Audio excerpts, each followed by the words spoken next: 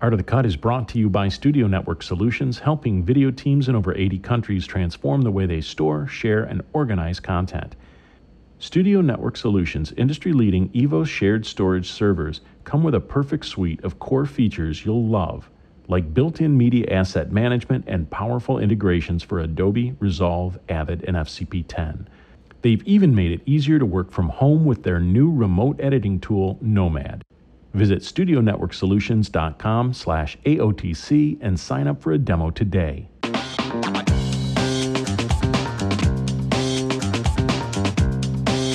Hello, and welcome to the Art of the Cut podcast. I'm Steve Hullfish. I'm a feature film editor and discuss the art and craft of film editing with my colleagues in film and TV. In this episode, I'm talking with the editors of two TV series, I Am Not Okay With This, and What We Do in the Shadows from writer-director Taika Waititi. The editors are Yana Gorskaya, ACE, and Dane McMaster. Yana won an Ace Eddie for editing the documentary Spellbound. She was a consulting editor on Jojo Rabbit and Thor Ragnarok. She was editor for Hunt for the Wilderpeople and the feature film of What We Do in the Shadows, among other docs, features, and TV shows. Yana also directed 2 episodes of What We Do in the Shadows. Dane has edited TV series including Trial and Error, AP Bio, and Southside. Dane and Yana also both worked on the TV show Review.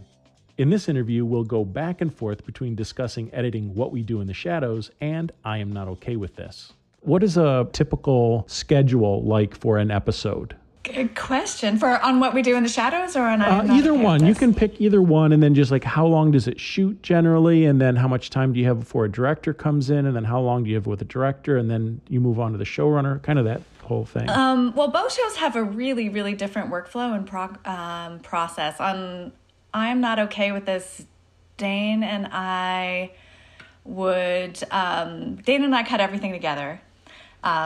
Which is... Yeah, we should probably start with that because we do have a slightly different process. That's really interesting because that is rare in TV, that you have normally one editor takes episode 1, the next editor takes episode 2. So tell me a little bit about that process of you two working together on a single episode. That's what I was used to, what you talk about before I worked with Yana, and not to put words in Yana's mouth, but I think because she came from feature and doc into TV, she had a different way of working. I'm a big believer in all hands on deck and taking advantage of all the brain power in the room. and that if a good idea comes in, we should absolutely use it and work it in. And I found that was really useful for us editorially, for Dane and I to kind of take a pass at everything and be each other's safety net. And it elevates all of the work, and we all get to take credit for it. Or we get to collectively take the blame.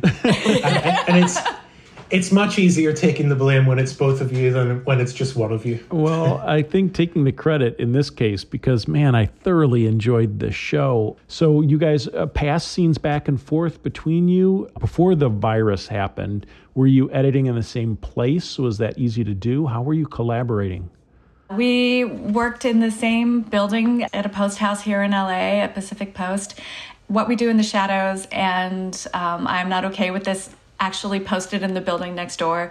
So I've basically been in the same complex for a couple of years now with breaks here and there. But to answer your original question, on I Am Not Okay With This, the workflow was that Dane and I would get all the dailies and cut them and polish them and assemble them into as much of an episode as we had, any individual episode, and send them to the showrunner, director Jonathan Entwistle at the end of the week. So it was a really unconventional workflow, but he was able to see what he had and design the rest of shooting around that, which was incredibly valuable for him. And we decided to do that in part because that's how you work on a feature. You're giving directors scenes to show them what they have and give them a bit of a safety net. And then the other thing with I'm Not Okay With This is we didn't lock any episodes until we had rough cuts of the entire season.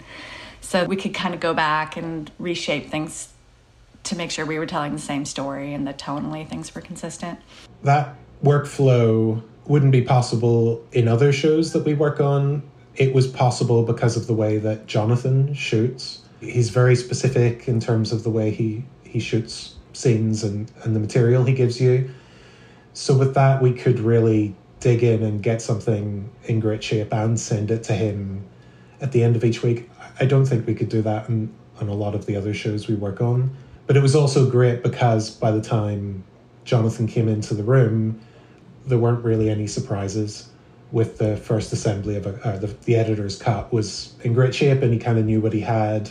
That was a wonderful part of the process because everybody is working in the same direction. From that first day of editing, we all kind of know where we're at. And because he had the pieces before he came into editorial, he knew what he might be missing. So there weren't massive holes in our that we were trying to fill. No, that's really helpful for you guys, right? Because then you get what you want, or at least what he wants. Yeah. And he's giving us feedback as we go, and so we're able to shape cuts forward in that way. That was a great process. Shadows is a really different animal because there's so much improv, and the scripts are quite long. When we're going in, they're wonderful but long. And so finding what an episode looks like just takes more time. They're pretty much completely done with production before we have things to show them. And then some of that is like brain space. It's a really intense process. Their days are really long. And so for them to have room to like really take in an episode and start to get into the notes process with us, I think they kind of need to be done with production because it's so full on. The benefit of that is that Dane and I get a lot of time to play and shape and try things and get episodes looking like an episode of television before they have to really dig in with us, which is also cool. With what we do in the shadows, you mentioned that there's a lot of improv in that. I think a cut for TV tends to be much tighter to the final length. Are you finding that's not true with that because you want to show them so much of the improv? We try and make a fair amount of choices because there's so much improv. Dane, correct me if I'm wrong on any of this, but we try and rein it in so that they only have to whittle down 2 to 3 minutes as opposed to 20, which is what it could be. So, and part of that is because we have EPs that are working remotely, and you want to make the most of their time. I mean, the good thing is that Dane and I have a really similar sense of humor, and our sense of humor tends to be in that deadpan kind of smaller world. So we are all in the same page with our EPs, with Jermaine and Paul and Stephanie and Sam. They all like that too. So we're hoping that what we present is pretty close to what they would like to begin with. And so we make a lot of choices, and our cuts are actually pretty tight by the time they make it to producers. But that's not to say that there isn't still quite a lot of room for them to play and decide what they like. There will be obviously times where somebody might say, I remember there being something that happened during that scene. Can we maybe see a cut that incorporates that? Or there may be times where we are asked to veer towards the scripted line. Maybe it's like, can we see a version that hits that with the scripted line as opposed to the improv? There's always a little bit of back and forth. We should probably list everybody's names, Yana. We work with wonderful people, and they are in no particular order. Our main kind of EPs who we're working with are Jermaine Clement, Paul Sims, Stephanie Robinson, and Sam Johnson. It's a very smart room. Great notes, in other words? Yeah. Yes, smart notes, always. A lot of comedy experience. You're benefiting from there when you get their notes. And then internally, we had the same assistant editors on I Am Not Okay With This as we had on What We Do in the Shadows, and that would be Varun Viswanath and Antonia de Barros. They are both very quickly heading towards being editors themselves and will not be our assistants for much longer, I don't believe, which is sad for us, but they've earned it. We're lucky to have them. And Varun has already been editing quite a bit on our shows as well, and he cut on season 1 of What We Do in the Shadows and on I'm Not Okay With This, and Antonia is very quickly heading that way too. So back to the collaboration and the improv thing. Are you actually watching all the dailies the other person watching, or are you just picking scenes? So like you'll watch the dailies for a scene, show it to Dane, but you're not both watching all of it. We have a very specific way we've developed in terms of how we work, which is that in the Avid project, the new scenes are all put into a folder called To Cut. And then the other two folders that are in there are In Progress and Done. We just pick fairly randomly scenes from To Cut. Whenever we have time, we may be working on notes for another episode, but we'll just keep diving back into an episode and pulling out scenes and cutting them. And then once one of us has a rough cut, we do a pretty polished cut for each other in terms of sound design and how much we work it. That will just sit in a bin until it comes to the time when we will assemble an episode. So at that point, depending on who has cut, like it could be I cut most of Acts 1 and 2, so Yana will assemble Acts 1 and 2 and I'll assemble Acts 3 and 4. And at that point, we will do a pass on each other's work, which will mean sometimes going into the dailies, but we will leave each other markers. I might leave a marker that says there's some other improv for this. If you want to take a look at take 4, chances are I have it at the end of my sequence. So I can say there's some other improv here, take a look at it, it's at the end of the sequence. And I'll tend to put anything that I liked that hasn't been used in the cut that was strong at the end of the sequence. We end up calling them spare parts. So it's a quick way for each other to look at stuff that wasn't used. At the same time, as you know, lots of scenes will have their own challenges. So there may be in the scene I've worked a joke as best I could work it, or the same with Yana, where when we watch it, we're like, oh, I need to dig into the dailies to take a look at that because that doesn't feel like it's hitting hard enough. Inevitably, a lot of the times I will look at the dailies and it's like, no, it's as best as that joke can be. That feels like the best version of it. So it's a process of leaving each other markers and breadcrumb trails, diving into the dailies to check stuff out. We'll also cut each other alts. So, sometimes when there's an evenly good joke or piece of improv, we'll put a little alt in, which a lot of directors don't like to see that, or producers don't. They want to watch it as a whole. But for us, that's really useful, like to go and do multiple versions of a joke or of an ending. Yeah, Yana and I have developed that workflow on every job where we do a lot of exploratory work and cut different versions of things. Whenever Yana is doing a pass of my scene, I may have 3 versions of something in there, which all felt equally valid. And I'm happy that I've cut them. But at that point, I'm happy for Yana to pick her favorite. And then they can sit in the bin. And if it comes up again in the future, maybe you're sitting with a director and she says, oh, I remember a bit where such and such did this joke. We can quickly pull up that alt and preview it for them. That all feels like a useful process for when we hit the note stage later. We're very prepared. I really love the idea of that. What strikes me is that it's really interesting that when I cut, even when I'm cutting with other editors, my notes or my little locator things tend to be just for me. But it's really a different thought process of leaving a note that is not just for you, but for someone else as well. Well, we've done this long enough now that we've assigned ourselves colors. so I'm pink, and Dane is turquoise, and I don't know if that's is that sexist. It feels when it's said out loud, it does feel a little. It just felt natural in the moment. I chose pink. It wasn't imposed on me. Okay, good. That's a continual conversation we have, and it's sort of the reason why when the COVID stuff happened and we began working remotely from home, it wasn't a huge problem for us because we kind of have a conversation in markers, and those markers start from the rough cuts right through to notes. When Yana says we do everything together, we really do everything together, including director notes and producer cuts.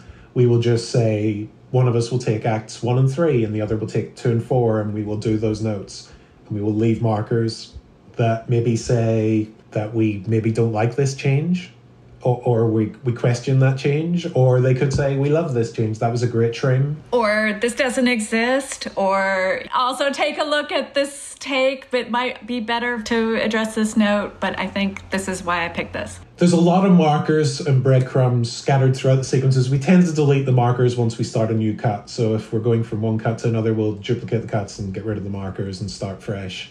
But yeah, that has made it very easy with this stay-at-home remote working. It hasn't changed that much for us.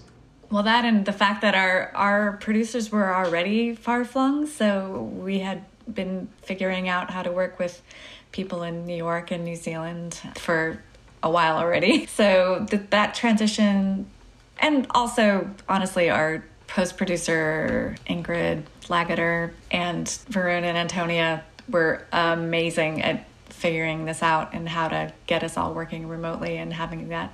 I mean, it's been down to the wire in terms of getting episodes on air, but most of that has been because everything else is also far-flung. But Ingrid has done an amazing job wrangling that all together. And then we just do everything remotely. We do the mixes remotely. We do VFX remotely. We review conforms remotely. And we have this kind of lovely every morning thing, which we are missing at the moment. They pushed it a little later, where we all get together in Zoom and just kind of lay out the day.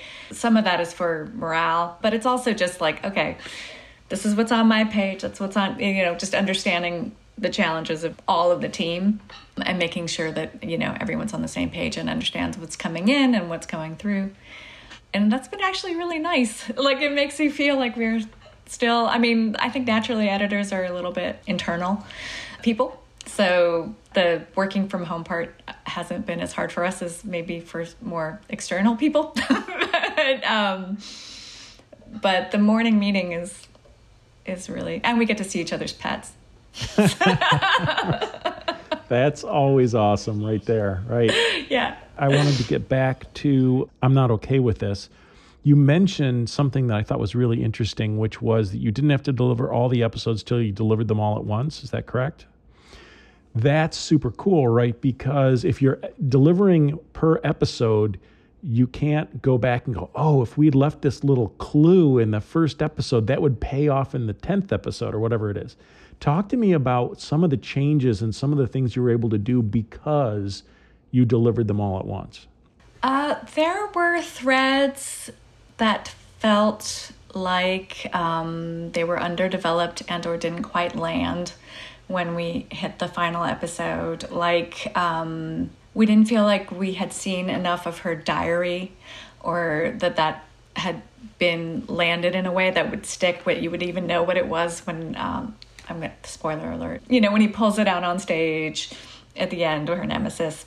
And so we went back and peppered and actually created through VFX some shots we didn't have of the diary throughout. Some of the flash forwards and flashbacks were retrofitted to create a unified tone so that it wouldn't be quite as shocking when you got to the final episode. And then I think a lot of shoe leather came out, because not that there was a tremendous amount of shoe leather, because Jonathan has a very planned way of working, but we ended up combining 2 episodes and cutting one down significantly because it felt like the story wasn't getting to where it needed to get as quickly as we liked when we saw them all laid out, and that we felt like maybe this isn't as important as it had seemed in the writing process, now that we can actually see where we get to by episode 4 or 5, that we want to get there quicker, and that maybe some things will have to go by the wayside in order to do that. So that was something that came out of being able to see the entire season. No, I want to say, we kind of watched them all in a row that first week when Jonathan came in, didn't we? So that was kind of a weird process of... Yeah, we did. Before we were delving into director cut notes on each episode, we had seen the whole series. It felt more like editing a whole right from the get-go. And I remember reading your interview with Gary Doldner when he was talking about editing Fleabag season 1. He was talking about how they were cutting them and they had to be finished and go to air. And he had a certain amount of flashbacks that about the death of Fleabag's friend. So he didn't know how much he could use in each episode going forwards, and he was worried that he would run out. When he reached episode 6, he'd have used everything. We didn't have that problem at all because we were working on the series as a whole. That's the one time that's happened for me as a TV series like that. You could kind of be working on episode 1 and doing a fine cut while you knew what lay ahead and where you're going to end and how the director's thoughts and the EP's thoughts in that final episode. It was very useful. And that was actually baked into the planning of how Post was going to run. When I first met with Rand Geiger, who was our producer, he said, I'm planning this as a feature workflow. And, this would be pieces of a feature. So it would be really important to have a sense of the entire arc of the season. And I think Jonathan thought of it that way too, that this was a movie that was cut into pieces. So we needed to see all of it, to shape each act of a larger story. More and more of these really great streamed shows are feeling like a movie cut into pieces. Like that's the sense of it more than episode. Yeah, it's a very satisfying trend, I think. It's nice to watch something that is... There are some shows where it feels like the break between episodes is almost random because they pick up straight away in the next episode, like they've been designed just to roll into the next one. I want to ask you a couple of questions about I'm Not Okay With This. As far as the editing and how you edited performance, of course, Sid, she's very uncomfortable in her own skin. Do you have to edit that performance differently than if she was comfortable in her own skin? Definitely. But I think that's where our deadpan sensibility probably comes in handy also, because we like the awkward silences and find them funny and endearing. Absolutely. And so that was a natural fit for that character, was letting her listen just a little bit longer than she needed to before answering a question or and Sophia has the most amazing face and her eyes are doing so much that thankfully you could sit on her without it being completely blank. And it only was additive watching her take things in. She's tremendous listener. That's exactly where I was going with that, in that the pacing of cutting a performance is very much based in what you're trying to get the character to feel like. If you've got a very smart character, right, as soon as somebody says a question, that character is answering it because they're so smart. Like if you're doing Sherlock Holmes, as soon as someone has a point, Sherlock knows the answer. With Sid, she's very unsure of how she should answer, what this person is expecting of her, what is the normal thing to say, all those things. So you don't want her to jump on the next person's line. You're giving her that weird, awkward moment. I love that.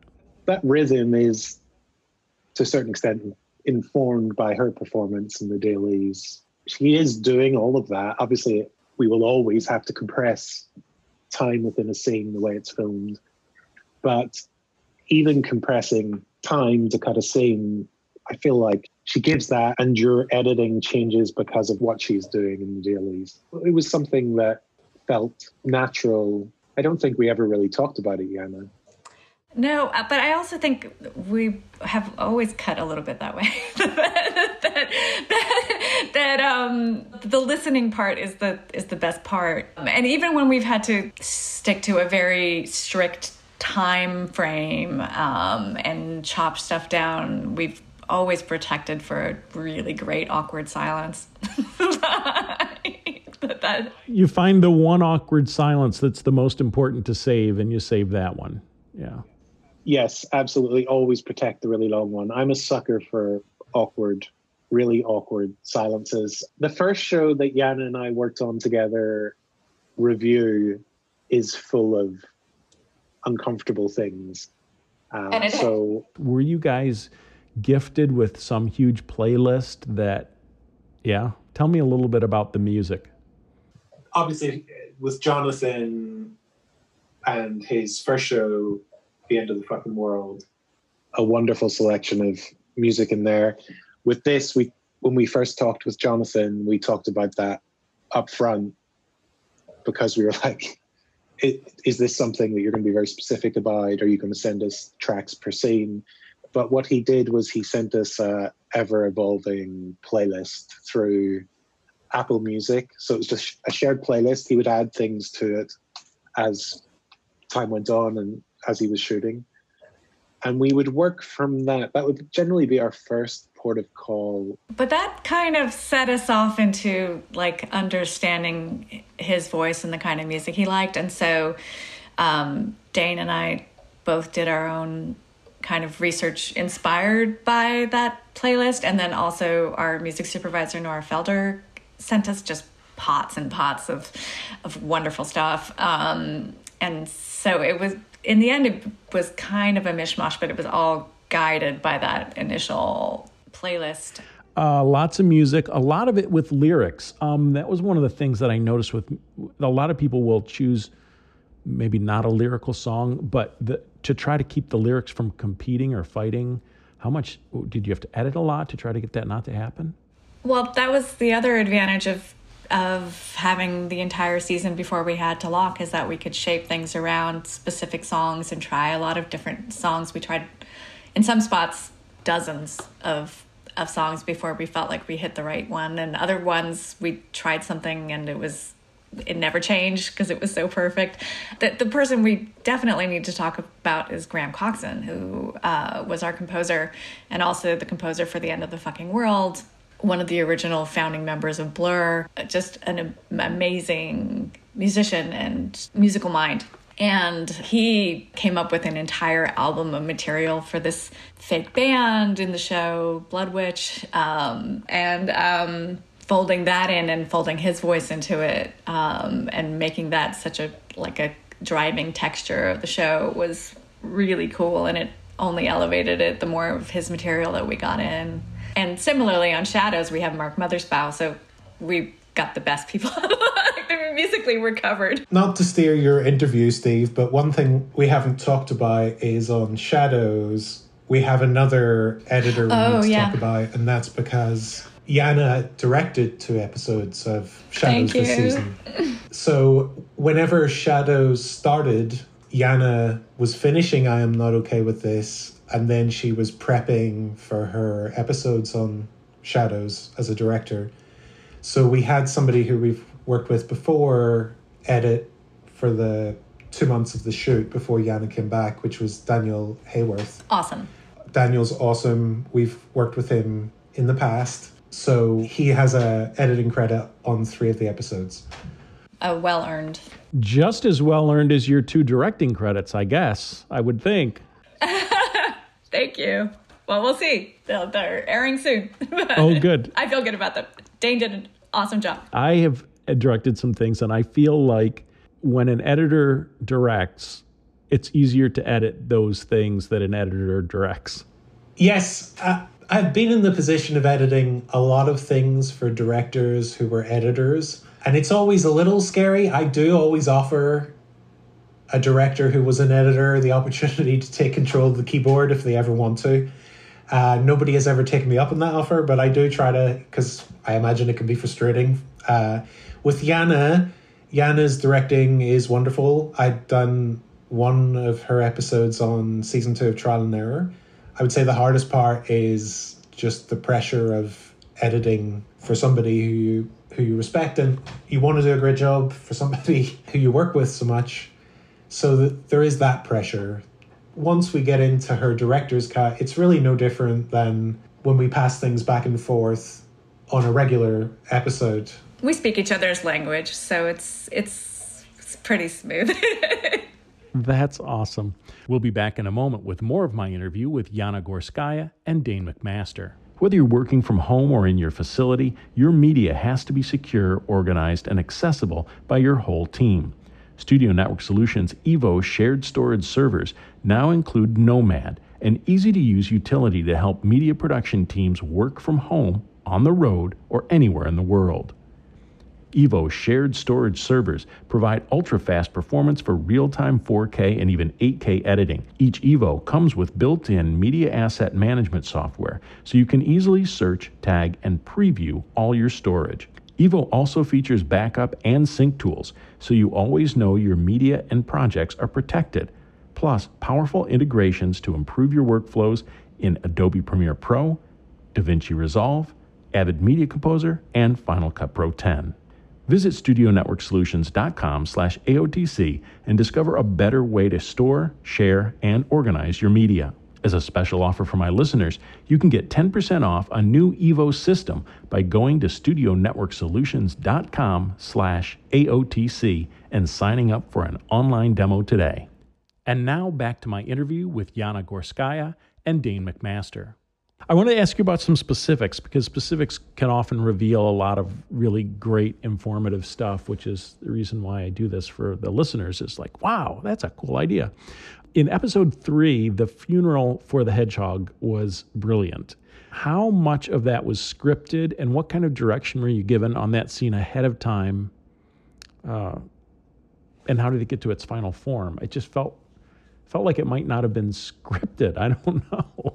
That's nice that it didn't feel scripted. It was scripted, and it was much longer in its original form. That would have been one of the moments that we had to compress whenever we were putting episodes 3 and 4 together into one episode. But it's great to know that it feels so natural that it doesn't feel written. And the music on that went through a number of... We tried so many songs. That was one of the places where we were like, what is the best joke? But also sometimes the best joke would be a song that had been played a lot in other television shows or films, and we wanted it to feel a little bit fresh as well. So finding that perfect song was a trick.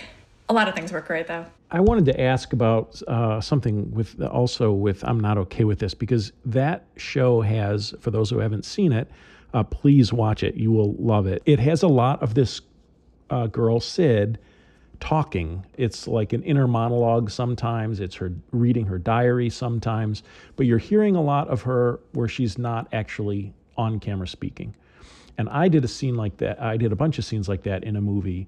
And I knew that when I cut those scenes, I didn't want to have to do it with my scratch track. I didn't want to have to be my voice. I went on set and directed the actor to read all of that stuff. Did you guys have her actual read when you cut those scenes?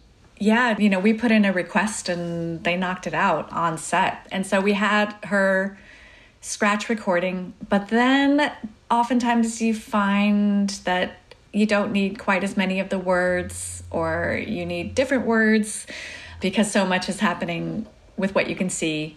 So a lot of that voiceover got significantly reworked in editorial, and then we would do these hours-long ADR sessions with Sophia, nailing the performance and getting the wording right and making it feel natural in her mouth, and adjusting it as necessary. And we did more than one session like that, trying different things and shaping a picture around it. We had the luxury of a really healthy schedule, so we could play and really chisel things, and the voiceover was definitely a part of that. But yes, having her scratch track was so much better than mine.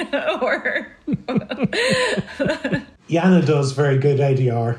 God forbid for no one else other than you, right? There's nothing worse than listening to your own scratch track. Dane probably would have been fine with it, but... Yeah, we've got that in an episode of Shadows that's driving me crazy right He's now. He's so good! Having had a bunch of my scratch ADR end up in films, I can totally appreciate good VO from an editor. So nice work, Dane. Let's talk about the challenges of getting TV to time. That's not something you really have to worry about on a feature or a doc. What tools are you using to hit your required run length? In Shadows, sometimes we will need to compress story or clarify things because they write long scripts so that they can get a lot of material to shape into these episodes. And so we're constantly looking for art and drawings and reworking voiceover and things to get us through things quicker and funnier. Like that's a huge part of the work, editorial work on Shadows, is finding funny paintings and thinking of it as a documentary, because the show is a documentary. So how would you, if this were a legit documentary, tell this piece of storytelling? And some of that is written in the scripts. They'll reference art and things like that, but a lot of that is us just going to town, like, having a good time with it. Everybody on the show is like gotten a degree in like researching art. In a scene where Sid and her best friend are getting ready for a party, and Sid is telling her that there might be something wrong with her, did you cut that mute and then design the music to match the visuals, or cut the music early to motivate the cuts? Do you remember that? Well, that's the Lemon Twigs, which was one of the songs that was on Jonathan's playlist. And Dane actually did the first cut of that with the heartbeats to the flashback. So I'll let you take that one, Dee. The Lemon Twigs were there from the very first cut. So that kind of, the music stayed through that scene, all through the process. The only thing we refined the scene with Jonathan, and at some point we did the flashbacks, which was later in the process, right, Yana? I think. Yeah, that was in the director's cut.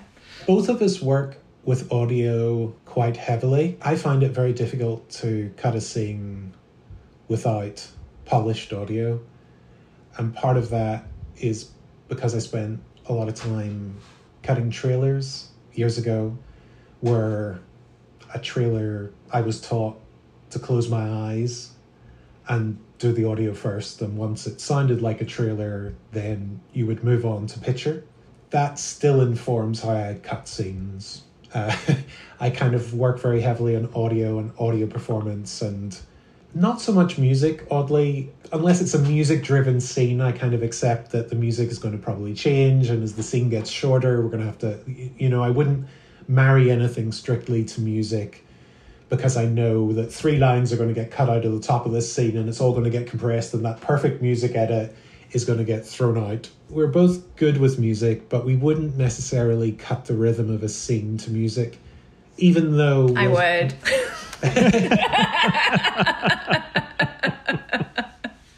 But we do have a similar attention to sound effects, and so we do a pretty full sound effects pass that our amazing sound team goes and makes significantly better. But we'll never present something to a director that's dry. So, all our backgrounds are in. If there are falls and action bits, those are designed, and our assistant editors will sometimes take passes on those. But yeah, it's fully done before anyone sees it. Can you think of why I might have had that note? Well, that music has a very dreamlike quality to it. I think it may just be a perfectly matched piece of music for that scene. Sometimes when two things go together, they can create that impression. I mean, it wasn't married. That music was not married to the scene in the sense that when we... Yeah, and the scene changed and lengthened. We would take a trim there and we would roll the music out. It wasn't that... The music's not hitting certain beats, as I remember. Apart from the opening. There were pieces of it that we kept married to the same moments because we felt that they hit towards the end, emotionally, what was going on with Sophia and her face. And so whenever we rolled that edit, that part stuck. Like we were really careful to protect that. So because it just had a nice emotional quality with what was clearly going on in her face. Episode 4, the opening music, this is, I can't remember the boy's name. What's...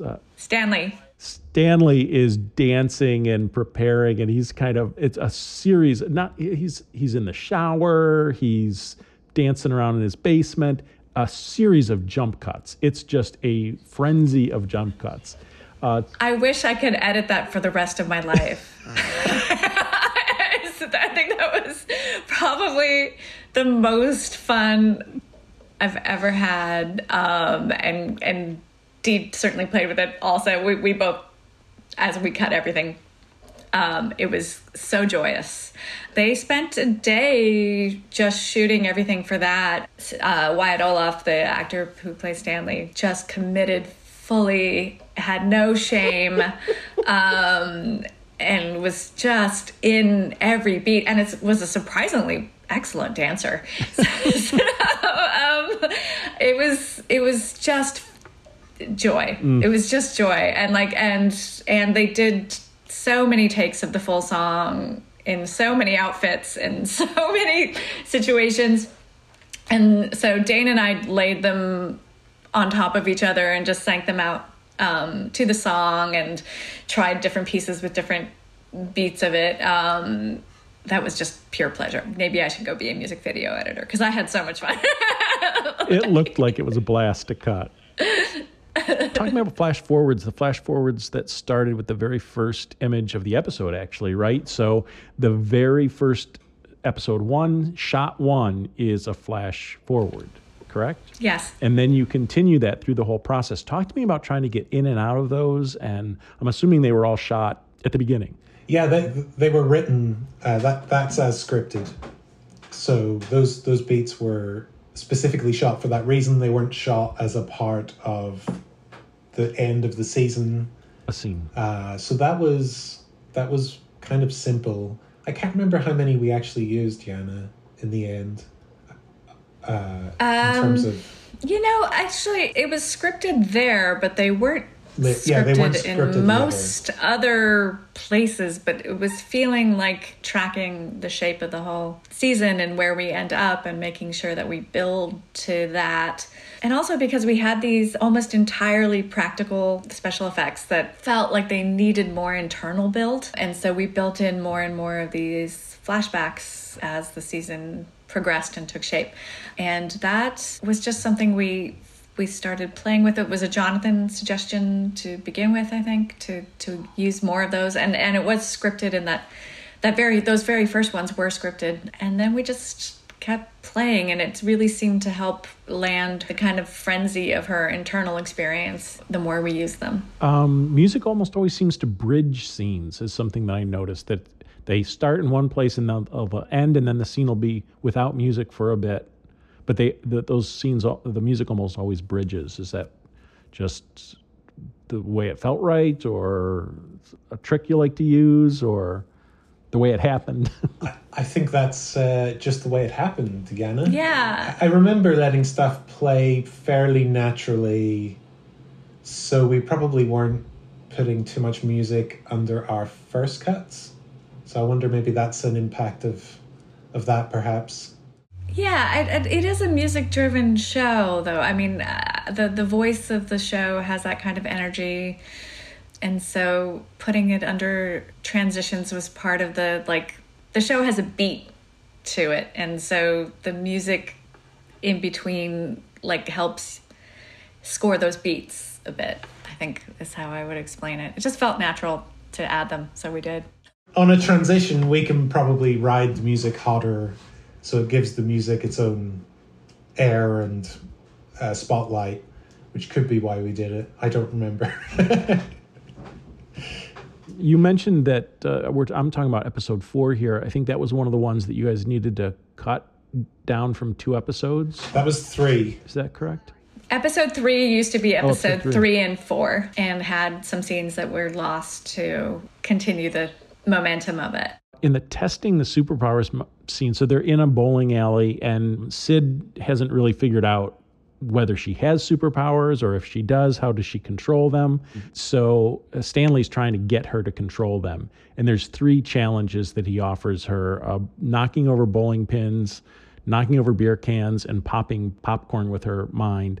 Did you guys do the intercutting? Was it scripted as an intercut, 3 intercut scenes, or were they scripted as 3 separate scenes? Do this challenge, it fails. Do this challenge, it fails. Do this challenge, it fails. The song was scripted. The song was scripted. Okay. And the challenges were scripted. The intercutting, I'm going to say, I think was our invention. Yeah, the first cut we did, they didn't intercut Yana, and it didn't work. I remember us kind of being like, oh, it's not working. So we must have intercut them fairly early on in the process. Yeah, no, we definitely intercut them before we sent it to Jonathan. Yeah, just when something feels like it will benefit from that. Dane coming from trailers and myself coming from documentaries, neither of us are married to the script, which we kind of have to work with directors and EPs who are cool with that or who enjoy that, I think, is part of what makes it a good collaboration. We have always worked with people who seem to enjoy being surprised. Yeah, and I would say I don't always do that. If the job does not feel like the kind of job where I have the freedom to do that, I don't. But where I would use it in a more conservative way is in looking at all of the dailies and knowing that maybe the camera stopped rolling and this reaction can play over here. Yana will do that too, where we're always taking, if we need to, a performance maybe out of context to sweeten a moment. It's not always completely rewriting something. Well, the intercutting just felt, I don't know why, I mean, I kind of figured that that's what happened because it was great. The intercutting was fantastic, and it kept the energy up and probably allowed you to drop things you didn't really want and didn't make things feel like it was episodic in nature. Yeah, it was really nice.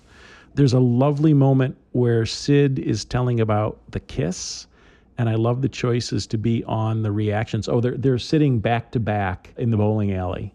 Talk to me about choosing reaction shots and when to be on somebody and when to be on a reaction. For me, that's a very instinctive process. One of the reasons I love to read your interviews, Steve, is that people articulate things and I go, oh, that's why I do that. That makes sense. If Yana showed me a cut, my notes would be very top level. I need to take the cut and play with it to find the ideas. Whereas Yana can watch a cut and give you 10 notes and make it better verbally. So with that scene, I imagine it was just a process of what felt right for me, and then the same with Yana. Actually, in both of these shows, we have actors with great faces who do wonderful things. They don't always do them at the exact same moment as they are scripted in the moment to do that. So that's why we watch everything. And also with Wyatt and Sophia, they're phenomenal listeners and they have very expressive faces. So sometimes just hanging on them listening had an emotional quality that hanging on them talking did not. And so I think I'm Not Okay With This actually has a lot more listening footage than most things I've cut because of the strength of the listening. Mm-hmm. So it probably causes a lot of pre-lapse or post-lapse, I would think, because then they say something and you want to see them reacting to the next person speaking. I'm guessing. I don't know. Yeah, but also just watching the dailies, the ones that I think moved me, and I imagine Dane also, were the moments of listening seem to be the strength. I think I think it's a case again of those things naturally rising to the top because you are drawn to that moment. So the performance is informing the edit and where you're shifting around. That show more than most, I think, as Yana says. Their faces were very expressive and you could watch Sophia so much. She does great micro expressions and at any point you can kind of cut to her and it's satisfying to watch. The same with Wyatt. He has a very vulnerable listening face. But they're also very keyed in and thinking. Like I can see them thinking. They never turn off. That's awesome. In the scene. And so sitting there watching Wyatt take in the fact that in some way he's been cheated on and watching those wheels churn, watching Sophia take in the fact that she's obviously hurt him. They both were incredibly present and thinking about those things in real ways to themselves, I think. I love both of them as actors. And so that's what I was thinking about with that scene when he talks about being jealous. There's a moment where he says he's jealous of this kiss. I'm sure his expression was fantastic in pained or hurt or understanding or whatever his he did as an actor, but you chose to be on her, which is also a fantastic expression. So it's not like you can just, oh, we're going to choose the good one. You've got to choose the better one. There was an expression that a director I worked with early on used that has always stuck with me, and that Dane and I use in editorial, which is the red dot, following the red dot of a scene. So what is the scene about? And making sure that you're taking the viewer through the red dot. So the red dot is Sophia's uncomfortableness, not his jealousy. So making sure you're threading what the emotional take of the viewer is supposed to be. And red dot can sometimes also be story. Are we missing the fact that something here isn't landing and won't make sense? But so we often talk about that. And is that something that anybody gives you direction on before you start editing? The very first feature that I cut was a documentary about the National Spelling Bee. My experience in editing that was sitting with the director, Jeff Blitz, and him telling me the story of meeting each of these individual children that were part of it. And he was such a wonderful storyteller, and he had such a clear point of view on each of those experiences that then I took that into looking for the material that would support that version of his experience. So that was incredibly useful. And sometimes on these shows, when we do have, sometimes the schedule doesn't permit it, but when we do have time to sit and say, oh, this is what I found really funny, or this is what I found engaging about this story, that is so useful to us as editors to then be able to go, okay, well, we can ignore that part. That's not the red dot. Like, this is what he liked or she liked, and to shape around that. That's such a pleasure. Lee Smith talked to me about that kind of, not the red dot idea, but he said sometimes if a director just can give you one note, before, like, oh, here's the red dot for this scene, you can interpolate those red dots through the rest of the scenes. Yeah.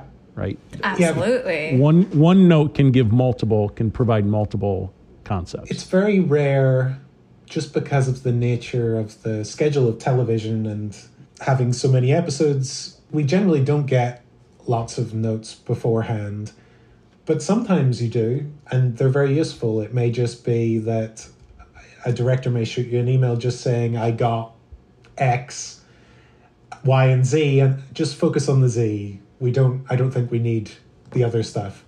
That can be super helpful, but generally we don't, unfortunately, get a lot of stuff up front.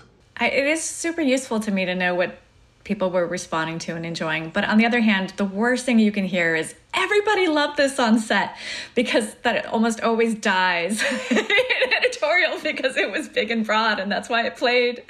I think there's a legitimacy in not having any knowledge of a scene. Certainly with script notes, I don't look at the script notes until after I've done my pass, and then I kind of see what maybe the director liked as their favorite take, or if there's any specific moments called out, and I will then do another version of that scene. So I'll have kind of done two. But I think it's useful at times not to have that direction. And it's also useful to have that direction depending on the scene. Well, since we have an eminent director among us, I will have to ask her, don't your choices change? Like the things that you may have told the script supervisor, that's the take, or I love that. Then when you see it offset, your feelings are different? Of course they are, and that's why editors are useful. and Dane's Dane's take of what he picks might not be at all what I had in mind in the moment as the thing that I thought was the clear choice on the day. And I would do these very elaborate emails and text chains at the end of every day that I would send to Dane, because I always wish I get those. and as a part of, and as a way of like kind of unloading what I think I did right and what I did wrong, and like, help me here. And I think this part was good and you can ignore that, and trying to help him save some time in organizing himself. Yes, he absolutely would surprise me with his choices, and they were right. So he had the benefit of a quiet room and not the pressure and distractions, and so It could be anything. You could have been looking at an extra in the background that you didn't like or something, and he goes, I don't even see the extra, right? So it could be, or somebody just said something bad to you just before the take, and totally your emotions from something external affected your vision of the take. Well, which is why we watch every frame. Like, I know there are some shows where you just kind of go towards the last couple takes and construct out of that, but Dane and I never do that. It's bad to say maybe, but I don't actually pay attention to circle takes because there could be just that one reaction in take one that nobody circled and it's gold. Or one great deadpan reading of a line. Yeah, so we watch everything and dig from everything. That's a little bit about workflow in the project though, right? Because some projects you do need to be cutting, you need to be up to camera, or you need to be cutting, you've got 10 hours of dailies and you still have to get a 2-hour cut done that night. So you can't watch 10 hours of dailies. And yeah, I've only had one experience where I had to say, we don't have time. We can only look at the circle takes and we're going to have to rely on the director or the EPs to call out moments that we may have missed. But that was early on in my career, and thankfully I haven't come up against that since. I try to make time to watch everything because it feels like that's how I do my best work. So Yana and I have been fortunate, I think, in most of the projects we've worked together where we do have time to really dig in and give our best. And I'm not saying that any editor doesn't do that, but like, for example, Dan Crinian, and I think he was the one I was talking to about this, he said sometimes if you got a 10-minute dialogue scene, like just the thought of having to dive into that is just too much for your brain. And he said, so I will literally look at the script and take the 2 best close-ups or medium shots, and I will just cut, this person talks, this person talks, this person talks, this person talks, for 10 minutes, because then at least I have something to watch and get my head around it, and then I can go, okay, now let's look for better takes. Now let's look for reactions. Now when do I want to be on a 2-shot? Yeah, that's certainly something that I've done in the past. Sometimes just to shake up my workflow, I will cut a scene with the final take, if it's just a simple scene with 2 cameras, and I'll just live cut it. So I can start with 90 seconds or 2 minutes that's there, and then I go back and I'll evaluate every moment within that. That can definitely be helpful. I know Yana sometimes will.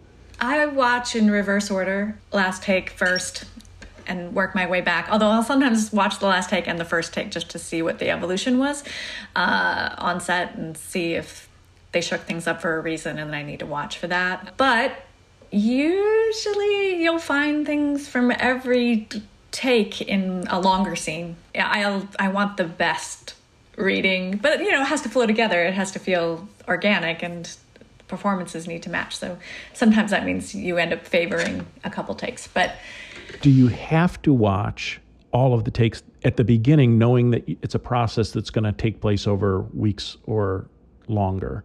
Because does that affect you if you put in just the circled takes in a rough cut, then that kind of locks you in? I like to watch everything because our EPs are far-flung and they don't have the opportunity to dig in as much as if they were, I think, local. Like, I want to make sure that we're giving them the best, the best from our judgment of what the best is. But because we do have this back and forth workflow, when I take a scene that Dane has cut, I'm not watching every frame of those dailies. I'm trusting that we have a great rapport and he's a wonderful editor and makes great choices. So I'll only dig in when I think a take could maybe be improved, or I'm just curious about a moment or something, or I might have a slightly different idea of what a moment could be about. And so I'll investigate that. More than 80% of the time, I just leave it because Dane has made the best choice out of what's there. And then the other 20% of the time, I always understand why he made the choice that he made, even when I do sometimes fiddle and change things. So that's why we work well together, is we understand each other's brains and our choices make sense. So yeah, we don't have to watch all the dailies. Only one of us watches all the dailies properly.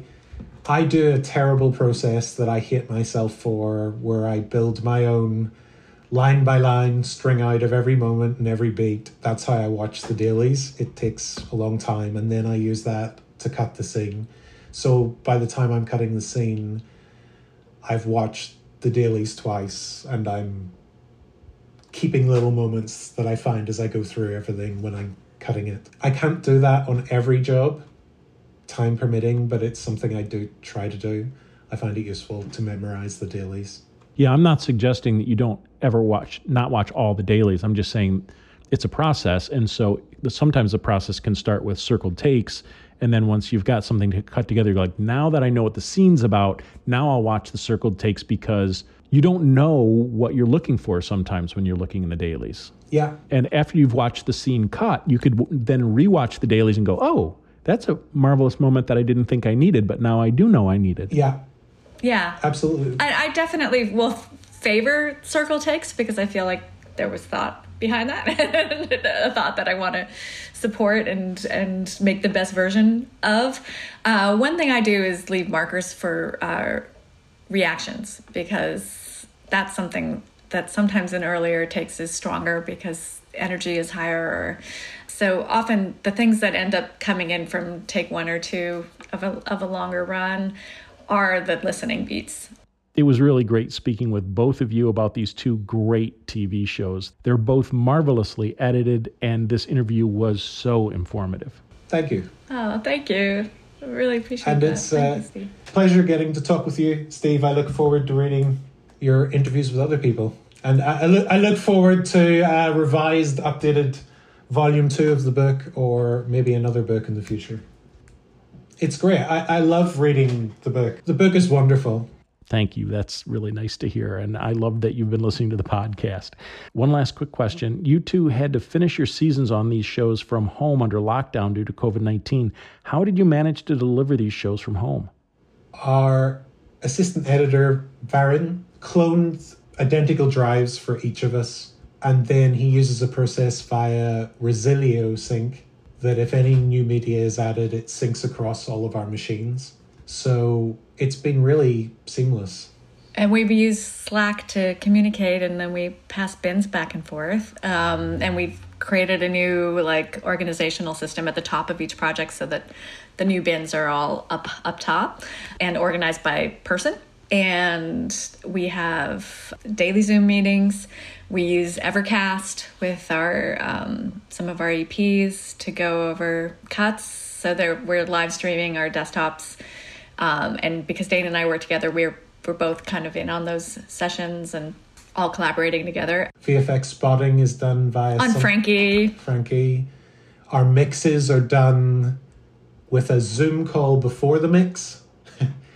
And then I can't remember the name of the system they use, Yana. EPS streaming, I think is what it's called. Everybody will listen and then get back on Zoom for notes. Most of us are listening on headphones. And then Dane and I will get the cut the night before and do a first round of notes before EPs come in and fiddle and do their final pass. So we're getting a couple runs at it. And then they're working remotely. So our main mixer, Diego, is at the facility by himself. And then his effects mixer, Sam, is working from home. And then we have VFX houses all over the US and Canada that are all those artists are working from home. Wow, that's an amazing feat to pull that off with a team from all around the world. Again, it was wonderful speaking with both of you. Thank you, Steve. Fantastic. Thank you, Steve. Bye.